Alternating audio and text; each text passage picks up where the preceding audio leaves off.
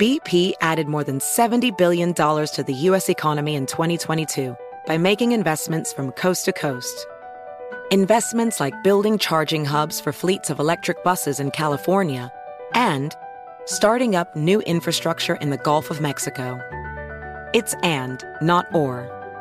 See what doing both means for energy nationwide at bp.com/investing in America.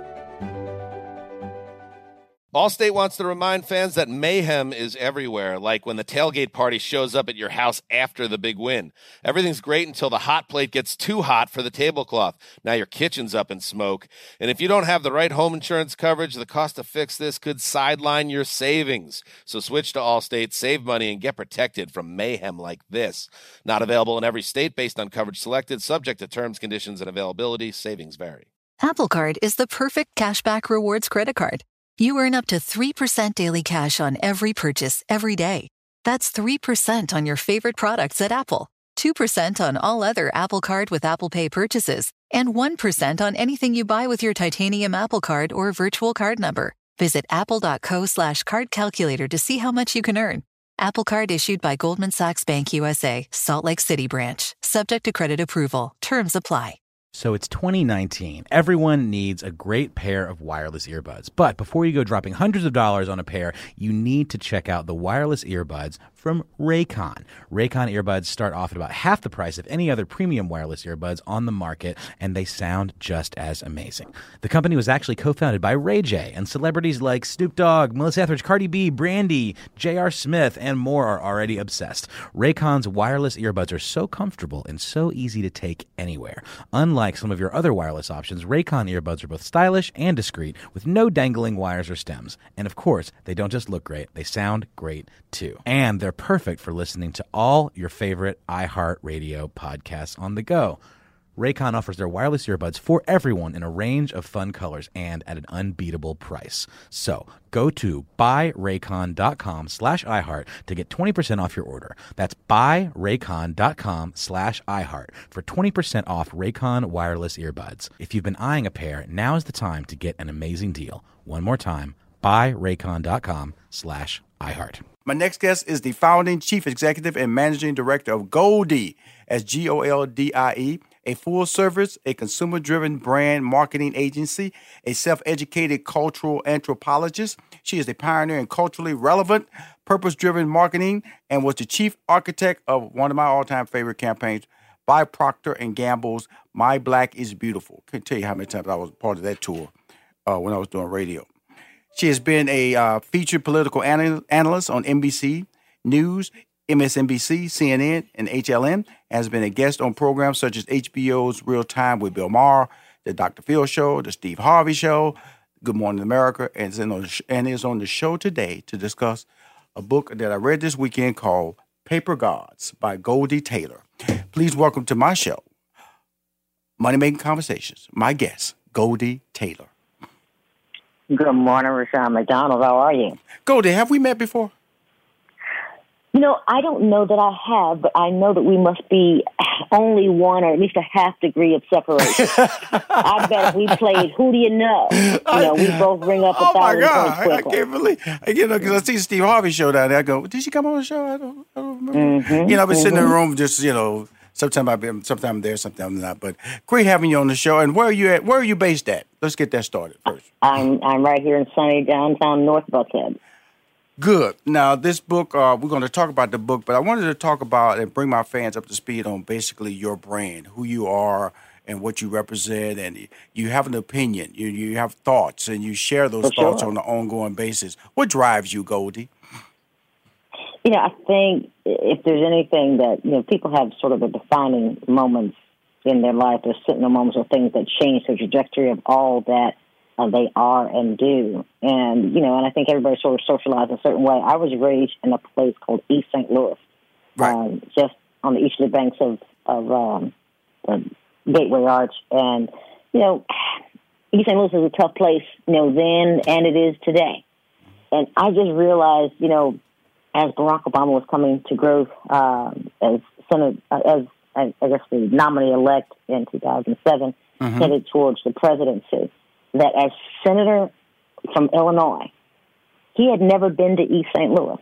Mm-hmm. So even the U.S. Senator for the state hadn't been there. And it sort of let me know right away that, it's not that he didn't care about East St. Louis or people who live that life, but East St. Louis itself did not have voice, that we did not have a platform for the issues that were most important, most salient to us in our lives. And I decided one morning, I woke up, I said, I'm going to be that voice. Right. Everything wrong in America, I say, is wrong in East St. Louis. Everything from infrastructure and social institution breakdown, family issues to taxation, everything wrong in it. And so I just started to talk about those issues out loud and write about them. And I happened to have a client at the time, NBC was the client, and we were on the tail end of My Black is Beautiful when I signed them on as a client. Mm-hmm. And I wrote a column about Sarah Palin. And she had become, the selection for John McCain to be her vice presidential running mate. Right. I wrote that column and it went viral. I wrote that column. It was posted on ebonyjet.com, and I started getting letters from as far away as Venezuela and Guatemala. Right. Email from Singapore, and knew that now something had been captured. Mm-hmm. And I just began to write and write and write. And within weeks, I was on the Rachel Maddow show. I was doing The Last Word with Lawrence O'Donnell. I was doing, within 6 months, Don Lemon every weekend. Sooner or later, somebody just hired me. They just took me off the street. And so I went to work for NBC News full-time as a political analyst. And that's really where the national platform began.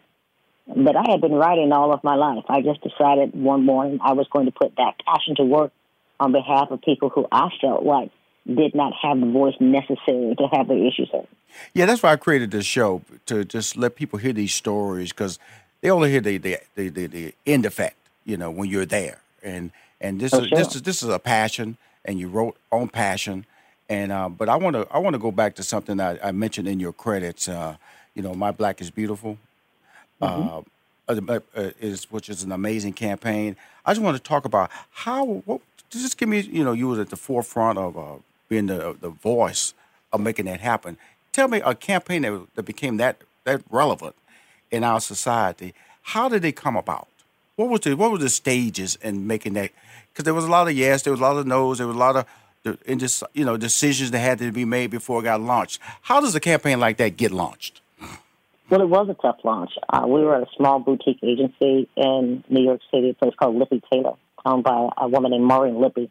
And we had a client, Procter & Gamble, which they had a small piece of that business. Right. One of their assistant vice presidents, his name was Nigel Tito Reed, came into our offices one afternoon with a product manager named Eric Higgs and another young woman named Pamela Redd, 3 young black executives from Procter & Gamble. Right. And Nigel began to tell us this story.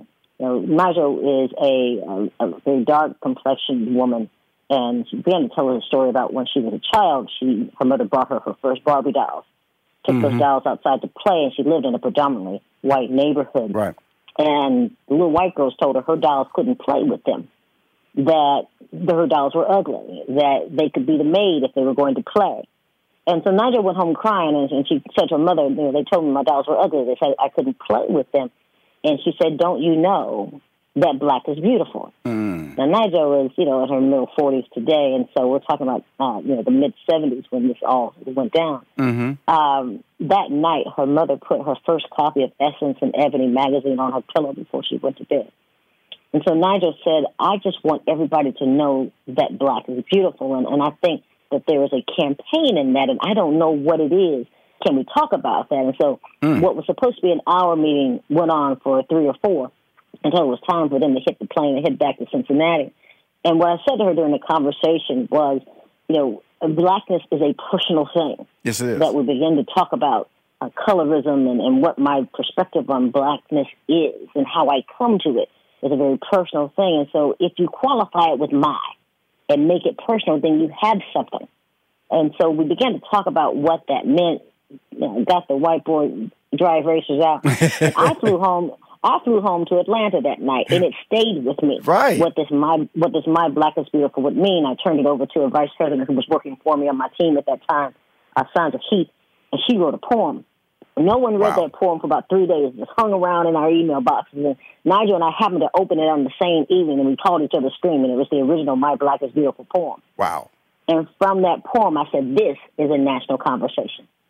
And so I wrote the creative brief, sent it back into TNG, and that initial plan, which cost about $150,000 total from soup to nuts, said that we were going to launch a national conversation by and for and about Black women and who defines and sets their beauty standard and who is able to profit from it and why. On the phone, Goldie Taylor. We'll be right back. Hi, it's Rashawn McDonald back with Money Making Conversations on the phone because I want to give her all the time to talk about this great book, which I read this weekend called Paper Gods by Goldie Taylor, a novel of money, race, and politics. Goldie, are you back? I'm back. Okay, this one I always get books because my staff always laugh at me because I enjoy reading my books and I read them real fast. And so I always start. I look at the front, I look at the back, and then I open up and I read the little sleeve inside. This one really got me right here. I'm gonna try to be as dramatic as the tones that she wrote because Miss Taylor could write. Here you go. Atlanta Mayor Victoria Dobbs Overstreet is a Harvard-trained attorney and Spelman alum, married to a celebrated heart surgeon, mother to beautiful twin girls, and a political genius. When her mentor, ally, and friend, Congressman Ezra Hawkins, is gunned down in Ebenezer Baptist Church, Victoria finds a strange piece of origami tucked inside his Bible. She had me! Origami! Who writes that? Tucked inside the Bible, inside Ebenezer Baptist Church. Who shoots a congressman in church? Oh, my God. Ebenezer. She had me. I'm like flipping through pages, and there's some stuff I can read, and some stuff I can't read on there, some language, because she's pretty salty. She's a pretty salty book here. Yeah, salty. There's some real language in here, which I love about it. So when you mention names that we know, Spelman, Ebenezer, Atlanta, and there's so many other names, it feels the visual just was in my head because those names in Atlanta are like 42nd Street, or like Times Square, or like the Statue of Liberty in New York. And so was it important to marry that level of I want to say credibility to the characters you were trying to create? It was, but it wasn't just about sort of the marquee streets and institutions, but it was the back roads. It was the back rooms I wanted to take people into. And so I not only took you around, the Atlanta University Center, but I took you into the Bluff, which sits in the shadow of the AUC. And so I not only took you to Chops at the Lobster Bar, I took you into the back private room downstairs in the basement that nobody knows where it is. And so it was important to me to not just be a tour guide of Atlanta, but to be a navigator of our politics, of our, our political landscape here, of the characters who make a business work here. I wanted to introduce people to this city in a new way. I think you remember A Man in Full back in the early 90s, written by Tom Wolfe, an outstanding, iconic writer. Tom Wolfe wrote A Man in Full about Atlanta, but he wrote it from what I call a helicopter view. Right. Someone who's just passing through. And so from the point that book was published, and I read it back in the 90s, I said, I'd love to write something like that, but written by somebody who knew the city. And so that's how Paper Gods was born. It was born out of our politics, out of how we do business here in the South. No, excuse me. What were some of the challenges that you found in writing a political fiction that's on, that deals with the black and white divide in Atlanta? Because it is a divide in any city, but we are in the South. Because I just heard that, one of the basketball players from Milwaukee, Buck, said that Milwaukee was the most segregated city in America. So segregation still exists. So you're down in Atlanta, so we kind of get the feel that we're in the South, it kind of exists. So what complications did you run in, or was it just an emotional journey for you? Well, I think it was very much an emotional journey, but I think the complications of race in Atlanta differ a bit because we've got a bit of what I call a social contract here. Right. That, every 4 years we have a contract between North Side money and South Side votes. And we get together and decide who's going to be mayor out of that. Right. This last one got a little sticky. But generally speaking, they work out pretty much the same way. And I wanted to explore why that was. Where did the divide come from? Who brokered the contract? Right. And will that contract hold now that the demographics of the city itself, not the metro, but the city itself, are changing? And the book posits that if this contract were to become undone, that hell would have no fury, like the folks who would come out on the losing end. And so that was really the premise, really of Paper Gods, is what happens when Atlanta's social contract comes undone. But when you some people on the outside go, look, they've had black mayors forever. It's called Black Hollywood. You have prominent black financiers, entertainers. The heart of MLK Museum is here. So how can there be a racial divide for black people in Atlanta when you got all that success? Well, it wasn't simply the coalescing of voting power that meant something to the city. You had the coalescing of voting power in places like St. Louis when Freeman Bosley was elected. You had coalescing of voting power when Harold Washington was elected in Chicago. But what you had, and that was back in the 80s, but what you had in Atlanta was not just a coalition of voting power, but Maynard Jackson ushering a coalescing of economic power. Right. And what he did with the airport and Herman Russell and what he did with affirmative action across the city and really set a brand new standard for how you do business in a majority black city. And that created hundreds of brand new black millionaires over decades. And those black millionaires had children and more businesses and created jobs. And so Atlanta as a city became not just a powerhouse for black folks, in terms of voting, but a powerhouse for black folks in terms of economic mobility. Yes. And that was the difference. But then you have to stand back and peel the onion and say, well, where did all the money come from? And that's when you start to talk about the white financiers who wanted to do business in the city who decided they needed to sell an African-American partner to do business on Maynard Jackson's landscape. And that's where the contract really sits. It's not really in the voting booth. It's in the boardroom. Cool. On the phone is Goldie Taylor, an incredible political analyst. Her new book, Paper Gods, a novel of money, race, and politics. It's in the stores right now, correct, Goldie? It is indeed. It is. One of my friends called and said he saw it at Costco even. So it is everywhere. It is everywhere. There's fine books are sold from Barnes & Noble to Costco to Walmart and Target. You can get it online, of course, at Amazon. Well, I'm going to tell you something. This is, I tell people, because I'm a writer, I'm a sitcom writer, I'm not a novelist, and I see this book as a movie, I see this book as a series, I see this book. Are television opportunities coming your way because of your writing? Because this book, if it got optioned out, I would not be shocked. It was preempted, and that means it was bought as options as a dramatic series prior to its publication. And so, while we can't say who did it, the preemption happened in June. The book came out in October, and now we are on to write the sequel. And so we are, Paper Gods has had some immediate success, I think, based on its stronger storytelling, based on its characterization, and the fact that Atlanta, Hollywood is still enamored with us. They're not only enamored with our tax credits for bringing films here, they're enamored with how things worked out here. So they're looking to not just base productions here, but set them here, and that's a different thing. And so you're seeing a lot more of that. Donald Glover's Atlanta as a television show did extraordinarily well because people are frankly intrigued with us as a city.